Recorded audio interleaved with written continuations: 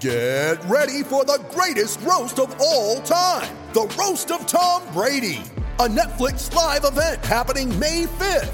Hosted by Kevin Hart, the 7-time world champion gets his cleats held to the fire by famous friends and frenemies on an unforgettable night where everything is fair game.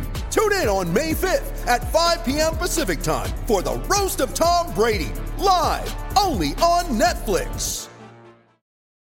You ready? Showtime. On May 3rd, summer starts with The Fall Guy. Let's do it later. Let's drink a spicy margarita. Make some bad decisions. Yes. Audiences are falling in love with the most entertaining film of the year. Fall Guy. Fall Guy? Fall Guy. That's what the poster said. See Ryan Gosling and Emily Blunt in the movie critics say exists to make you happy. Trying to make it out? Nope. Because I don't either. It's not what I'm into right now. What are you into? Talking. Yeah. The Fall Guy. Only in theaters May 3rd. Rated PG-13. Welcome to the Garden Report on CLNS and Celtics blog. I'm Jared Weiss. I'm joined by CLNS founder Nick Gelso and CLNS superstar and the greatest freelancer in all of freelancing, Jimmy Toscano. I'll take that. As we call him. The Celtics just fell to the Cleveland Cavs 114-91. They are now in second place. Shocking, I know.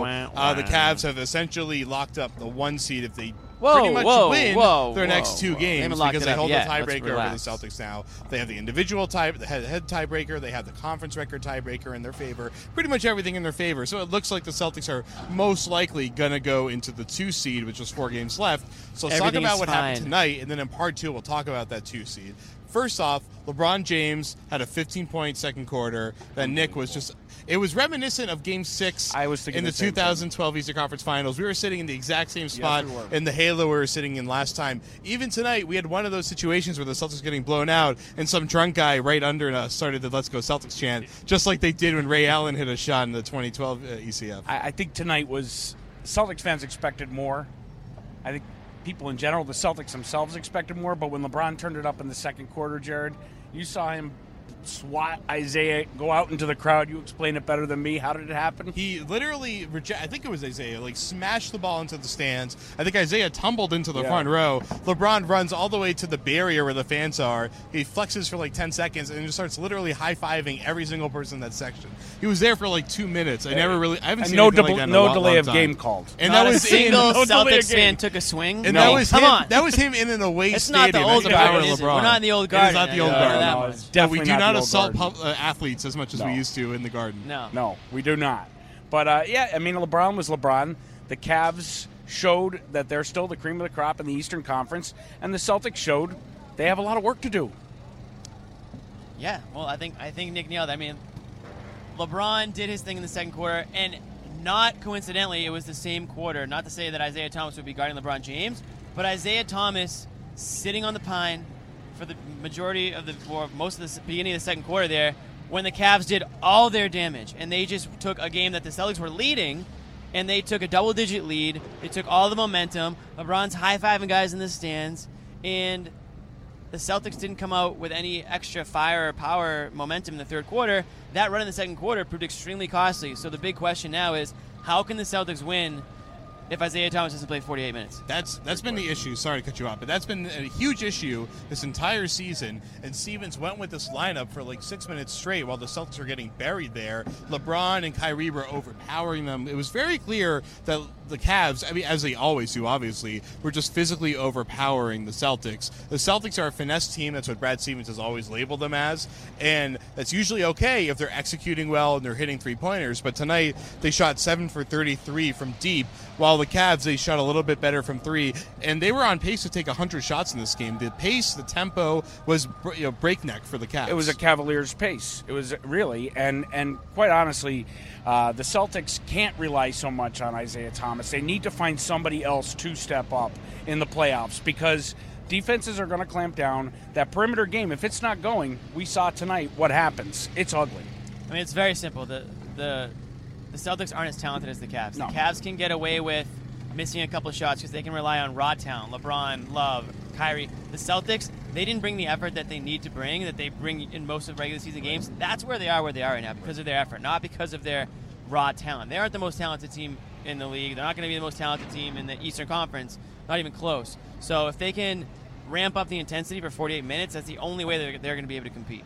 I will. We'll come back in part 2, and we'll talk more about that. Before we go, our sponsor for part 1 of the show is Blue Apron. If you go to blueapron.com/Garden Report, you will get 3 free meals and free shipping when you sign up.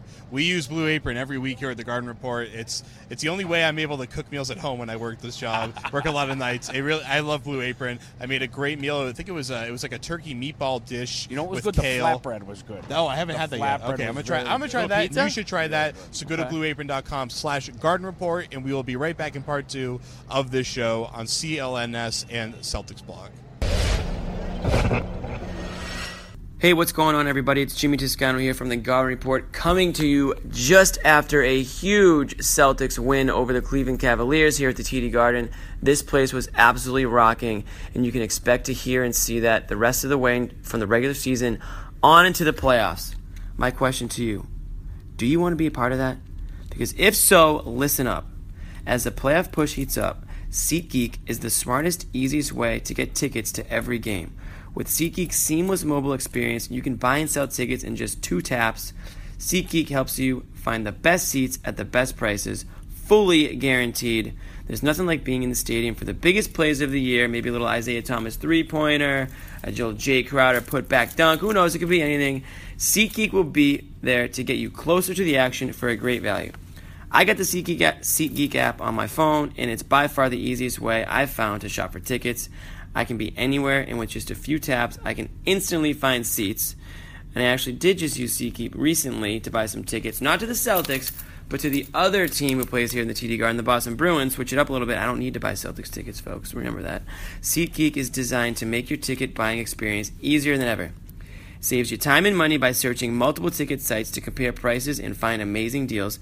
And to get you the most bang for your buck, SeatGeek grades every ticket based on value to help you immediately identify the best seats that fit your budget.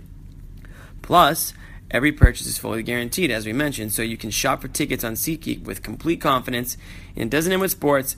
SeatGeek also has plenty of concert, comedy, and theater tickets available too. I know my guy Jared Weiss recently used it to buy some Kanye West tickets. Best of all, my listeners get a $20 rebate off their first SeatGeek purchase. So now you really got to listen. To get your $20 rebate on tickets, first you got to do is download the SeatGeek app. Go to the settings tab and click add a promo code. Enter this promo code, Garden Report. Easy enough, right? Garden Report. One word, Garden Report. Also known as the best Celtics postgame show ever created. SeatGeek will send you $20 after you've made your first ticket purchase. So download the SeatGeek app and enter the promo code Garden Report, and we will see you inside the TD Garden.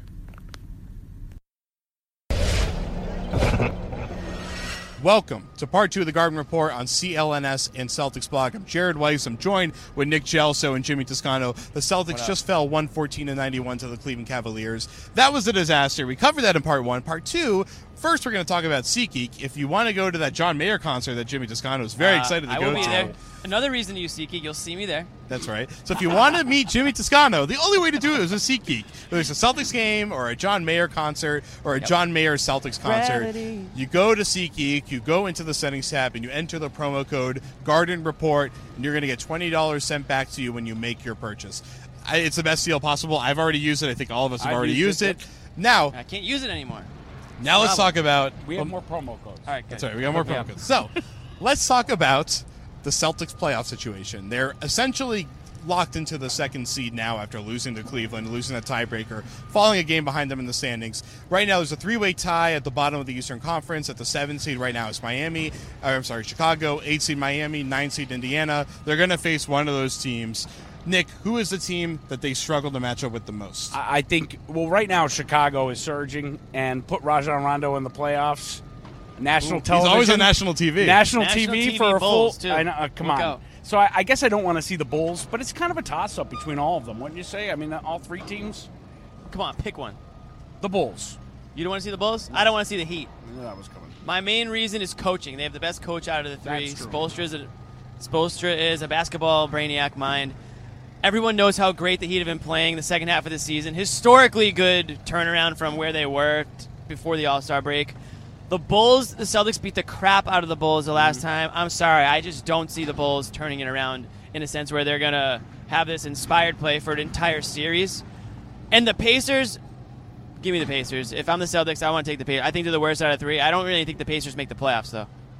So yeah, they might not see them. It's funny because we have this situation where I think Miami is the only one of those 3 teams that's actually a well-run team right now. Right. Has a good system. They've got a lot of talent, and Deion Waiters wasn't even here when the Celtics barely beat them. So that'll be. True. It's amazing that in 2017 we're talking about Deion Waiters being the X factor in a playoff series, but that's where we are in this point of society. It's 2017, bro. Anything goes. Exactly, and Paul George and Jimmy Butler are great players. The Celtics have the personnel in place to not neutralize, but try to contain them. It didn't work against LeBron tonight, despite this gigantic lawnmower right next to me. But the Celtics have shown that they are capable of throwing multiple bodies at those 2 guys to try to corral them. And the Bulls and the Pacers do not have anyone that I could count on over the course of a 6-game playoff series, 7-game playoff series, God forbid, that they could really make up for if the Celtics are able to successfully defend those 2 guys. I agree that Miami is the best team out of those 3. I wouldn't be surprised if Miami remains in the 8th seed and faces Cleveland, though. So I still expect the Chicago to be the team that they see. Doesn't Rondo in the playoffs, Butler, concern you at all? Sort of. I've lost my faith in playoff Rondo, but national TV Rondo will always be a thing. Last time I watched him on national TV, he put on a show, and they had a huge comeback in the 4th quarter, along with Nikola Mirotic, who was out of the rotation the last time the Bulls were in town about a month ago. Do you remember the last time the Celtics played the Bulls in the playoffs? Rajon Rondo's triple-double series. That was incredible. Yeah. I'm going to say this. The reason why we're all concerned about who the Celtics might play in the first round now is because they just got stomped by the Cavs. And maybe the Celtics aren't as good as everybody thought they were last week. That's, I think, the feeling going through some fans' heads right now. Rightfully so. A bad performance tonight. We really shouldn't. If the Celtics end up as a 1 seed or a 2 seed, it shouldn't matter who they play in the first round, okay? They should beat that team. It doesn't matter who it is. It's the second round that you really need to be concerned about if I'm a Celtics fan, because assuming they get out of the first round, if they end up as a 2nd seed, now they're probably in line to play the Toronto Raptors, who they've had plenty of trouble with throughout the course of the regular season, with or without Kyle Lowry, who should be back for that series. He just came back tonight, he just came back. He should still, I'm sure he's healthy enough to continue to play. So that is a serious concern if I'm a Celtics fan or player. I wouldn't be concerned. You can't be concerned if you're a player, but if you're a fan, you should be. And you brought up tonight, and you brought it up earlier, the Celtics are looking for respect, right? They're constantly talking about that. Tonight, national television, Celtics threw up a stinker. They look like a JV team. Right. The good news for them is that they can keep playing that no respect card for the rest of the way. I don't think they earned any tonight, so they won't be getting much from a national standpoint. Yeah, the Rodney Dangerfield approach only works for so long. Right. No. As somebody tweeted to me, it's going to work until it doesn't work anymore. Let's leave it on that. Yeah. So, for Jimmy Toscano with the great pun there, for Nick Gelso, I'm Jared Weiss. For the lawnmower guy who's behind the camera. For the lawnmower guy that had to start right when we taped the show, this is the Garvin Report on CLNS and Celtics Blog. We will see you on the next one.